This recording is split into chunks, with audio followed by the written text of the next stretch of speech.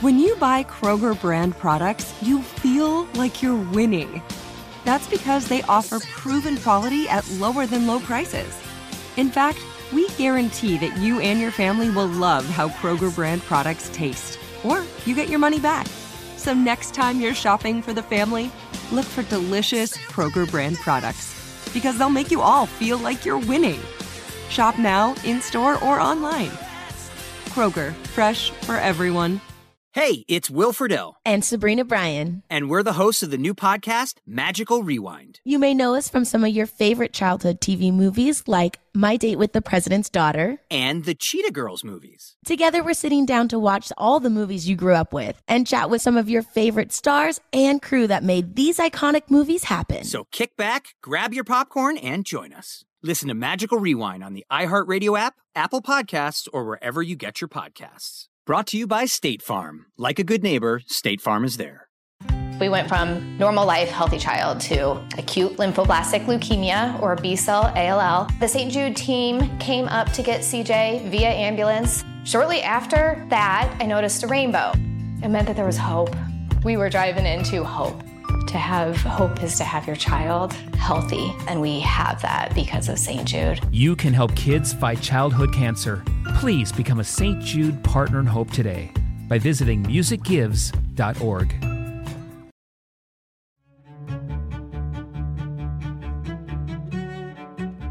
Last January, when the reports were coming out of China, and they were scattered reports, right? There was all kinds of sketchy information on social media, some in newspapers, but I was doing the math, and the math was very concerning. It all still pointed to a catastrophic pandemic that was coming for the United States.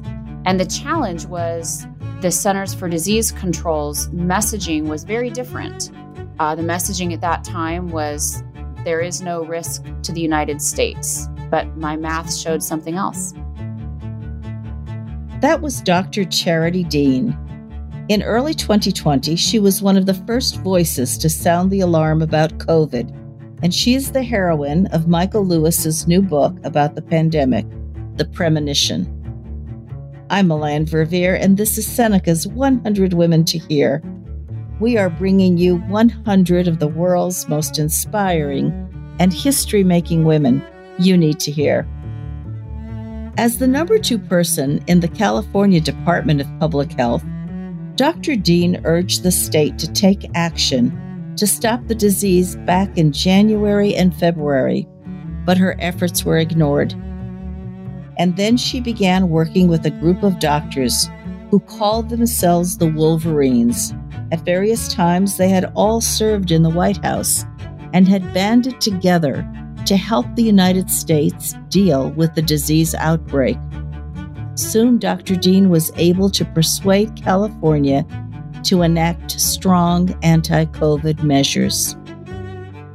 Today, Dr. Dean is CEO and co-founder of the Public Health Company, which helps businesses, healthcare providers, and public health systems combat and contain infectious diseases. Listen and learn why Dr. Charity Dean is one of Seneca's 100 Women to Hear. I'm here today with Dr. Charity Dean, one of the first people to sound the alarm about the COVID pandemic. Welcome, Dr. Dean. Thank you. It's a pleasure to be with you. Well, let me ask you all about how you sounded the alarm and what you were trying to accomplish and exactly what did you do? Sure. Well, the truth is it's difficult to sound an alarm in the United States public health system because local health officers are really the most critical pieces of the system. And the role of the state is to support the local health officers, and the role of the CDC is to support the states and the local health officers. And so last January, when the reports were coming out of China, and they were scattered reports, right? There was all kinds of sketchy information on social media, some in newspapers.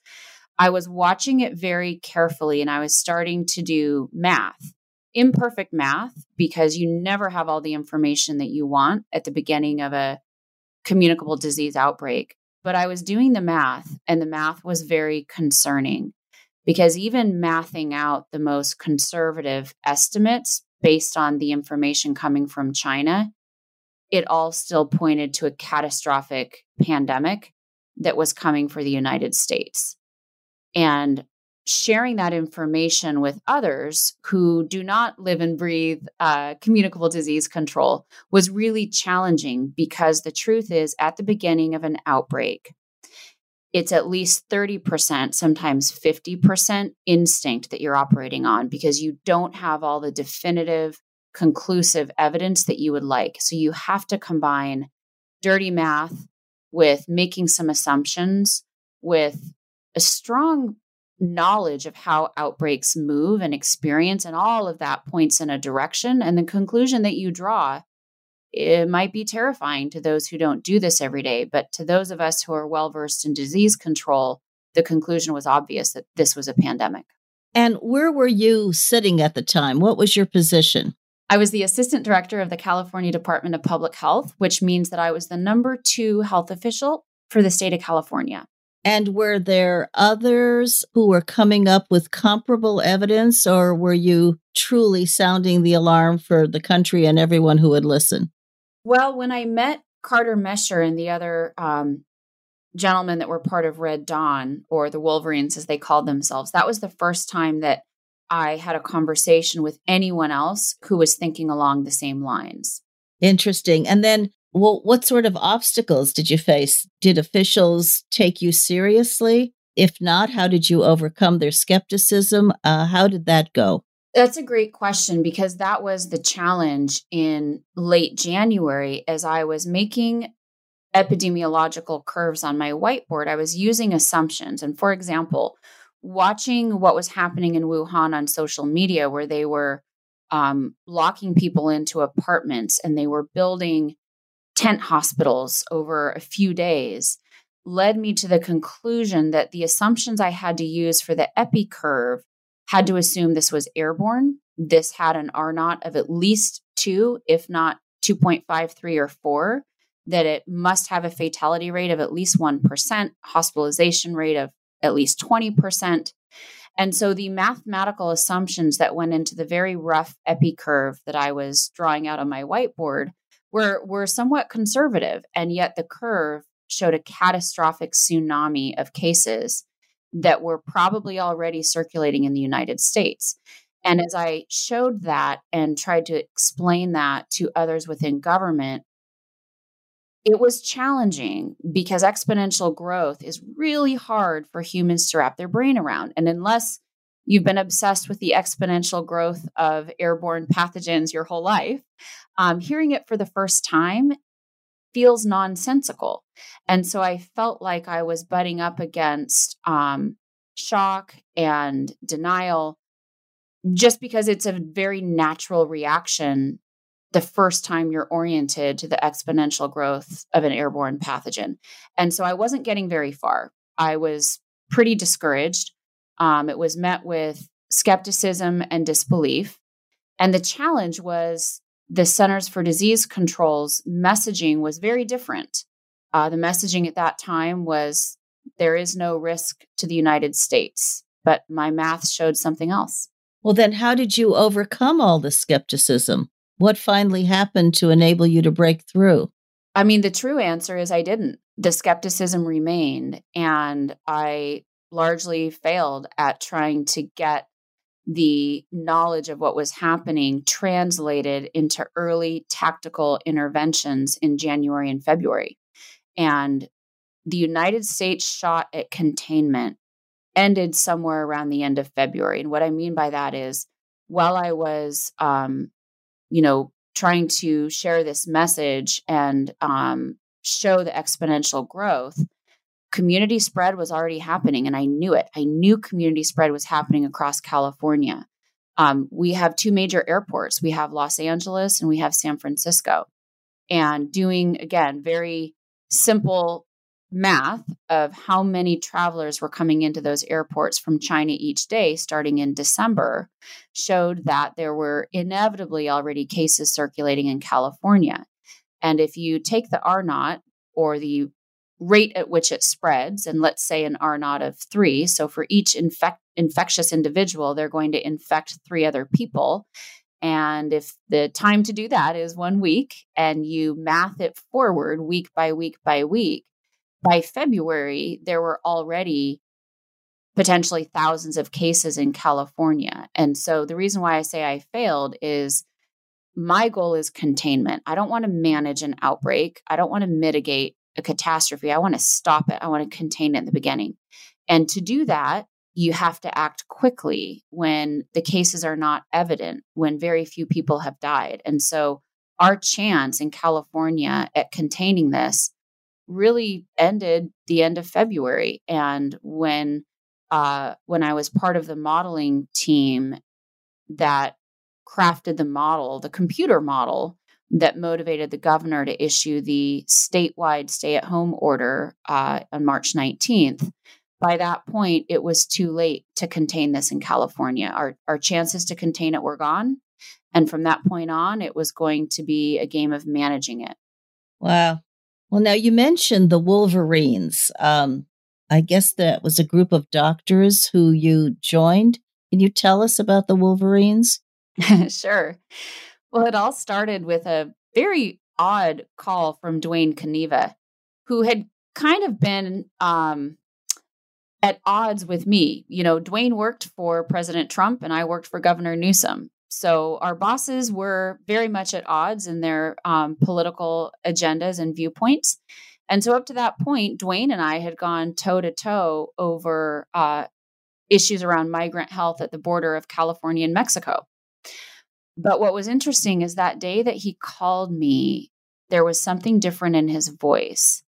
And I could tell from that difference in his voice that this was really important and that Duane might just be putting his job on the line. And that got my attention.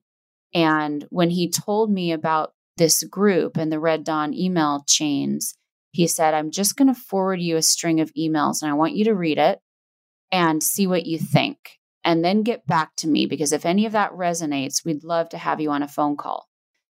So I said, okay. And I sat down and began reading the emails. And the meat and potato of the emails was really Carter Mesher, who was mathing out in a much more eloquent style than I had exactly what was going to happen in the United States and precisely how many cases there probably were.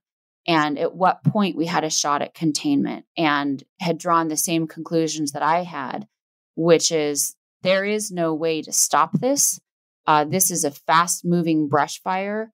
And it is really, really important that states take the lead right now because the federal government is not going to. And when was that phone call from the Trump administration representative?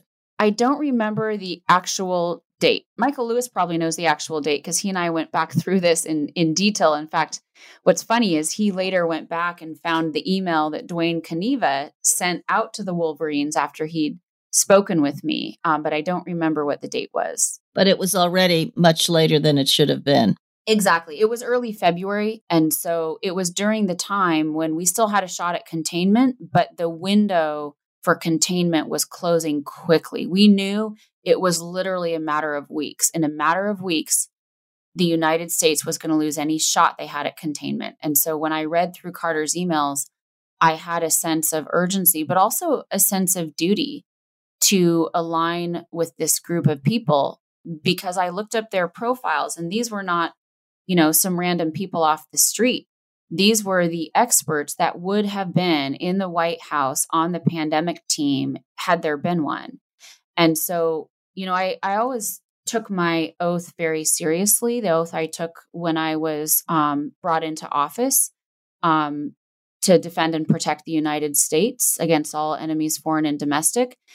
And I always included in my mind, microbiological. I always thought, that includes viruses and bacteria too. And if the oath I took means I will go to any length to defend our communities from any threat, then this is absolutely what I need to do, is align with this group of very smart individuals who know what they're talking about and they're doing the same math I am, and see if we can come up with a strategy tip the scales in our favor.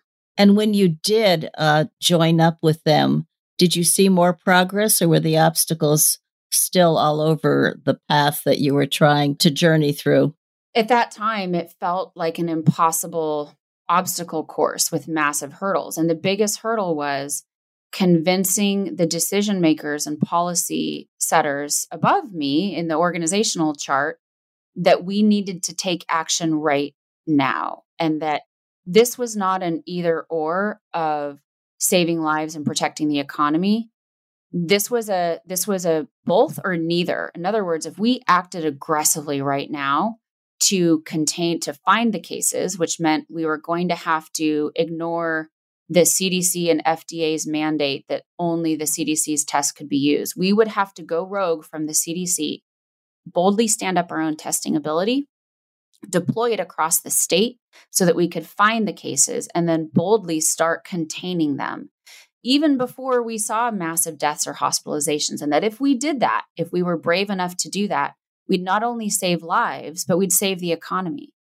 And of course, we all know the tragic outcome from that. That not only did COVID-19 cause massive loss of life, but it caused massive loss of economy as well.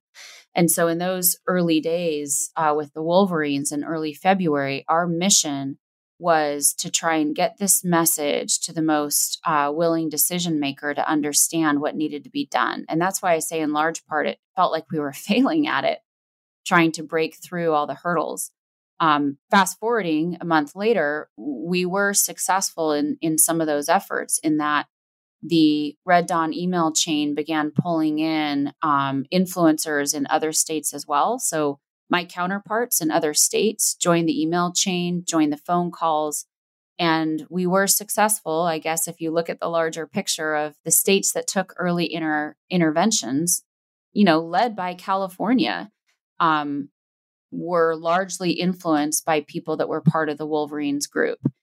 And, to Governor Newsom's credit, he is an incredible decision maker. And when he was presented with the mathematical computer generated model that showed exactly what was going to happen in California, he was moved to do the right thing. He did the right thing immediately. And that was so heartening to see. And it gave all of us hope that, in fact, California could lead the nation. Seneca's 100 Women to Hear will be back after this short break. Are you tired of your scented cleaning products smelling and cleaning like meh? Then it's time for an upgrade with the power of Clorox Scentiva. With an uplifting scent that smells like coconut, Clorox Scentiva gives you powerful clean like Clorox, but a feeling like being transported to a tropical island retreat. Imagine putting your phone on Do Not Disturb, tuning out all the constant, just the feeling of warm sand in between your toes and a fruity drink in your hand. The ones with the little umbrella. Refresh your home to feel like an all-inclusive vacation by getting Clorox Scentiva. Also available in grapefruit and lavender scents at a nearby retail store. We went from normal life, healthy child to acute lymphoblastic leukemia, or B-cell ALL. The St. Jude team came up to get CJ via ambulance. Shortly after that, I noticed a rainbow. It meant that there was hope. We were driving into hope. To have hope is to have your child healthy, and we have that because of St. Jude. You can help kids fight childhood cancer. Please become a St. Jude Partner in Hope today by visiting musicgives.org. Hey, this is Jodie Sweetin from the podcast How Rude, Tanneritos.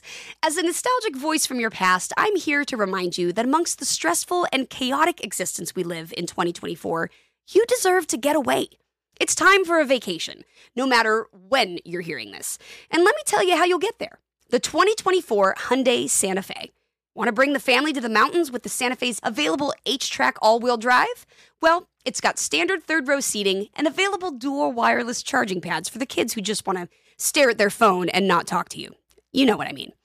Visit HyundaiUSA.com or call 562-314-4603 for more details. Hyundai, there's joy in every journey.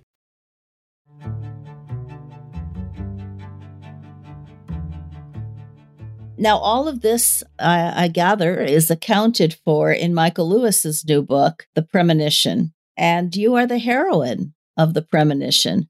What was it like to read it? What was the process like in his writing it? What can you tell us about it? Well, it felt like a very long process to me. He contacted me in May, and I, quite frankly, didn't know who he was.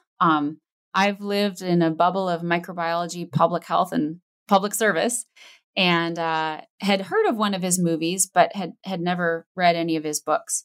And so as I began to educate him about microbiology and public health, I realized what an enormous undertaking that would be. You know, here's someone who's incredibly smart and deeply understands other sectors like sports and the financial sector, but was totally clueless about public health and microbiology and had some preconceived ideas that many people had, like the CDC is in charge.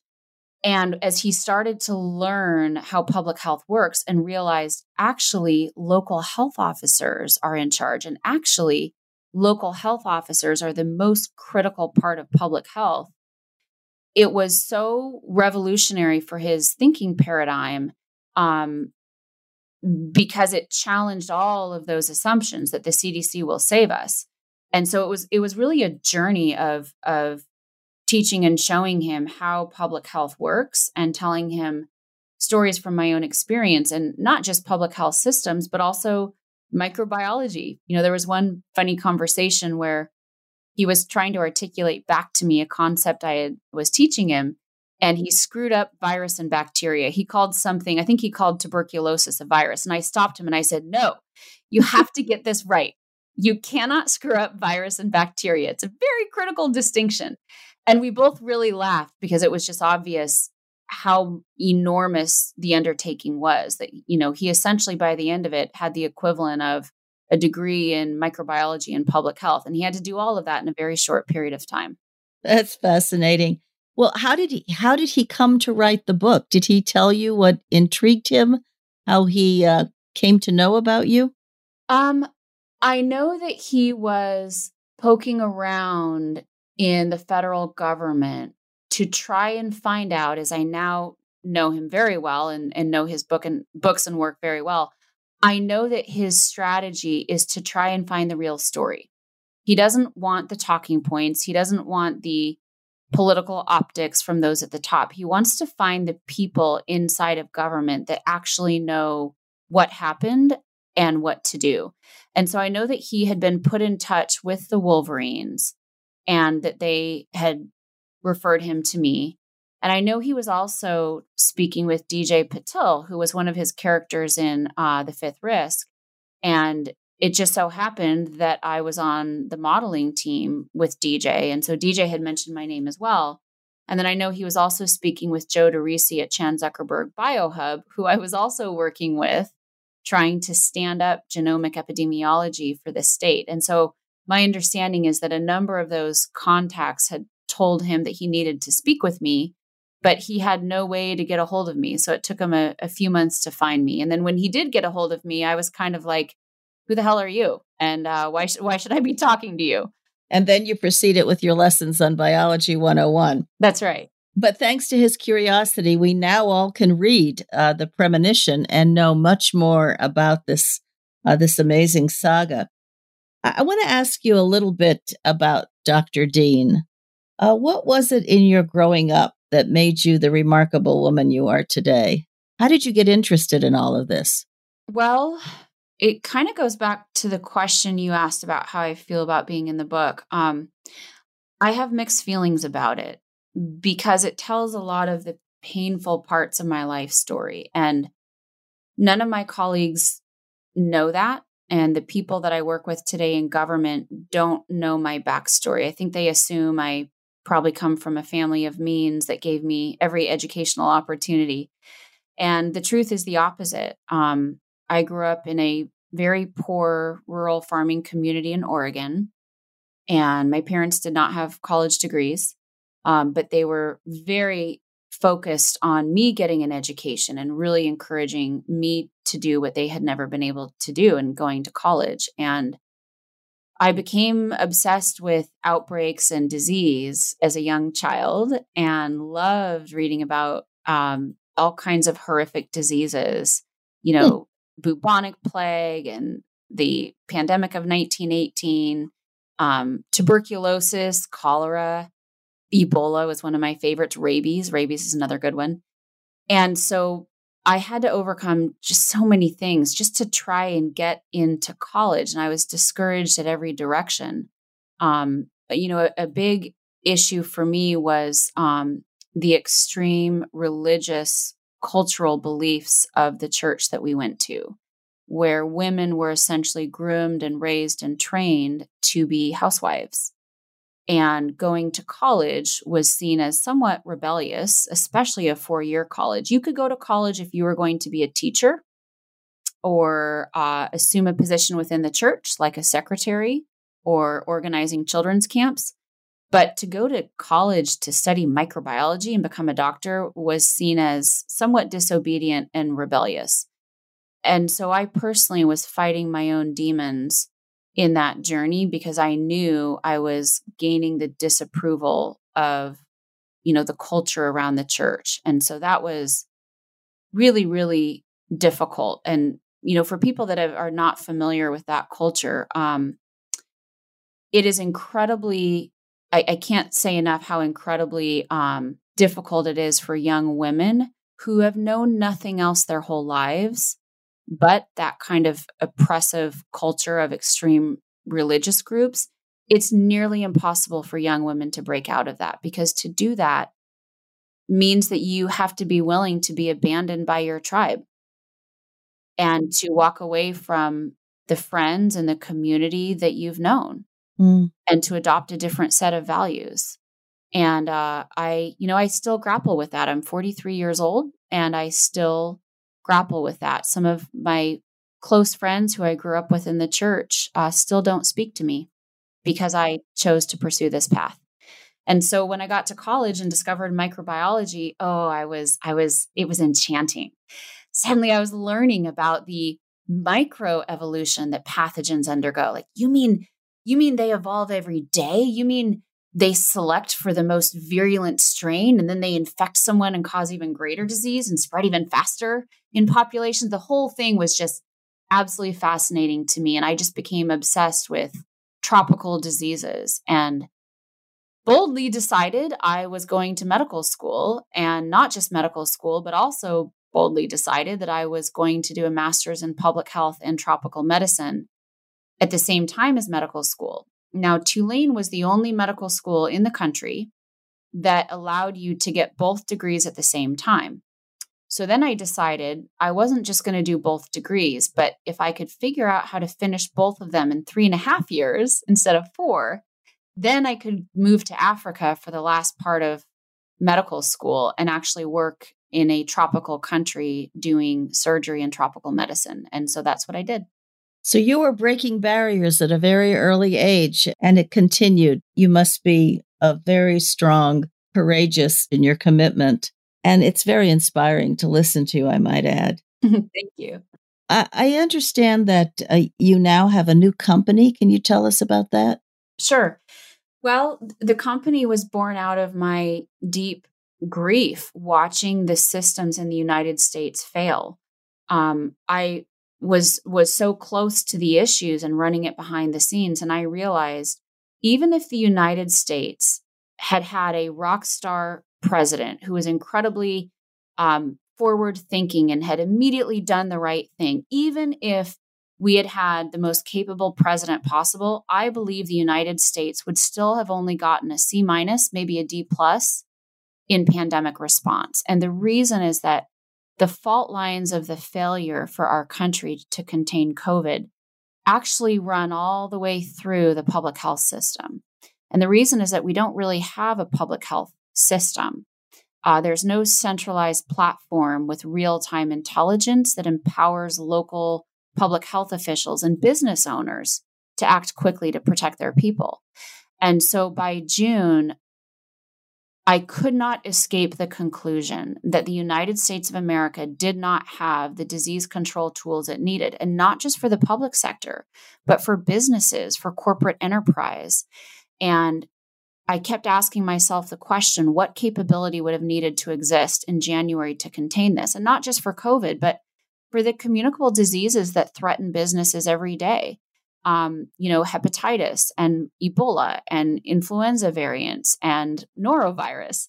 And the inescapable conclusion was building a software platform that would harness all the best tools of disease control and put them into software so that no one had to wait for a government bureaucracy to tell them what to do, but that private businesses and the public sector could move at the speed of technology instead of moving at the current speed of, fax machines and email.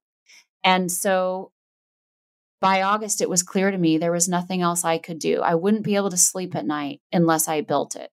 And so I started, and the public health company is taking the very best tools of disease control and putting them into software platforms so that decision makers can have a centralized intelligence at their fingertips, have data science and communicable disease expertise and modeling. It's essentially a massive risk management for communicable diseases across a host of sectors. And we are very active right now for COVID. We've built out the software platform for COVID.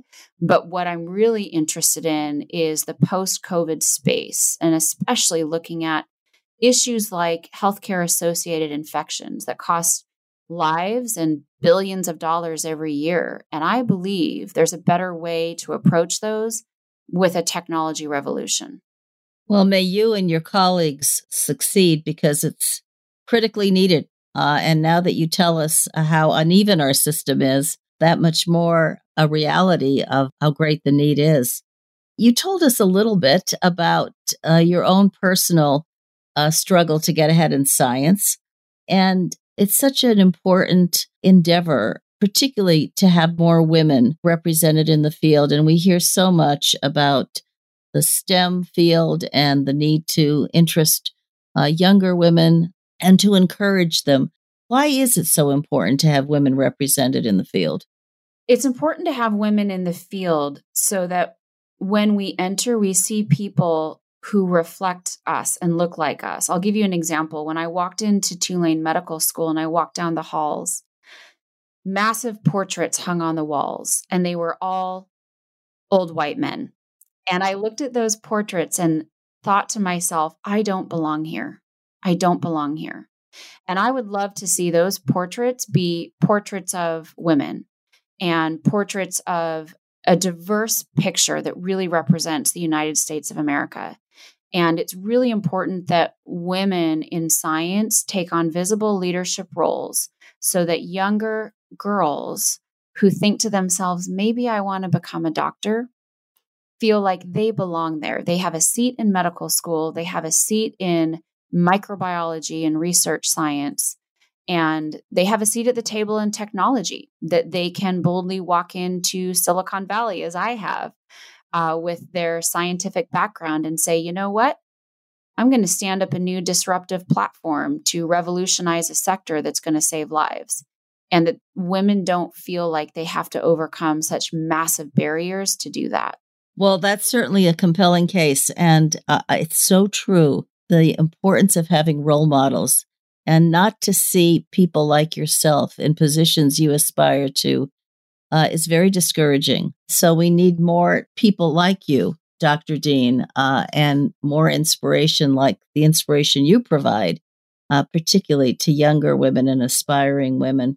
We unfortunately are reaching that point where we have to close this extraordinary conversation.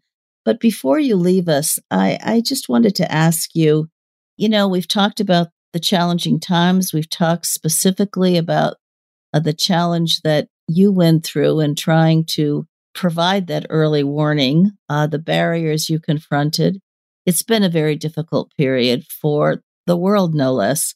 What makes you optimistic? What gives you hope? That's a great question. Well, I'll say, I will never lose hope in our beautiful democracy because I believe the very fabric of the United States was woven by people who were innovators and dreamers and were willing to fight for a new system and problem solvers.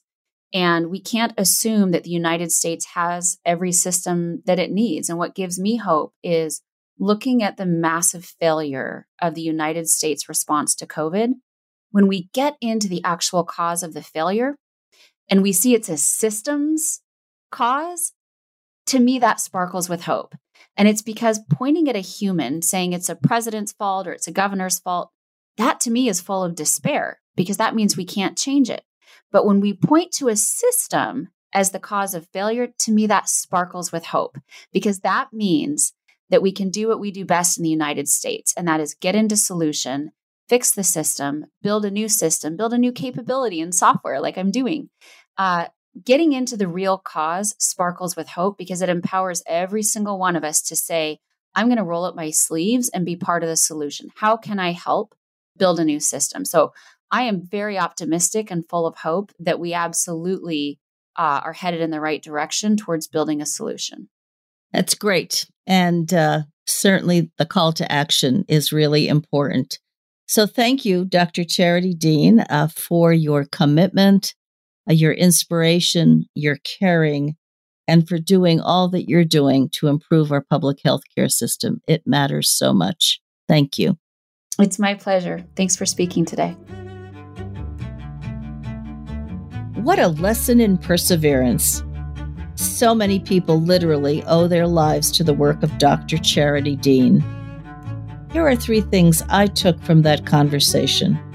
First, Dr. Dean shows why it's so important to have the courage of your convictions and why sometimes you have to rely on gut instinct. While others were downplaying the risks of COVID, her knowledge of epidemics, combined with her instincts, revealed that the outbreak would be catastrophic. Second, Dr. Dean clearly is someone unafraid to defy the conventional wisdom of her workplace. And even her background, she had to ignore the friends and neighbors who believed women should educate themselves solely to be wives and mothers. Finally, Dr. Dean points a way toward progress. When things don't work, she says, let's not waste time pointing fingers at individuals. Instead, look at the systems we have in place and figure out how to fix them. That's where you get the long-term solutions.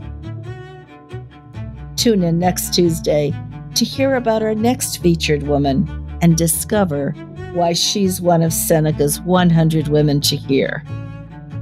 Seneca's 100 Women to Hear is a collaboration between the Seneca Women Podcast Network and iHeartRadio, with support from founding partner P&G. Have a great day. We went from normal life, healthy child to acute lymphoblastic leukemia, or B-cell ALL. The St. Jude team came up to get CJ via ambulance. Shortly after that, I noticed a rainbow. It meant that there was hope. We were driving into hope. To have hope is to have your child healthy, and we have that because of St. Jude. You can help kids fight childhood cancer. Please become a St. Jude Partner in Hope today by visiting musicgives.org. You know that feeling when you walk into your home, take a deep breath, and feel new? Well, that's what it's like to use Clorox Scentiva. Because Clorox Scentiva smells like coconut, cleans like Clorox, and feels like energy. It'll elevate any cleaning routine to not just clean, but also make every room smell like a tropical coconut getaway. Discover how Clorox Scentiva's powerful clean and refreshing scents can transform your space. Get yours in coconut or other fabulous scents at a nearby retail store. This episode brought to you by 20th Century Studios' Kingdom of the Planet of the Apes. Director Wes Ball breathes new life into the epic franchise. As a ruthless king attempts to build his empire at the expense of the remaining human race, a young ape begins a journey to fight for a future for apes and humans alike. Kingdom of the Planet of the Apes. Enter the kingdom in IMAX on May 10th and theaters everywhere. Get tickets now.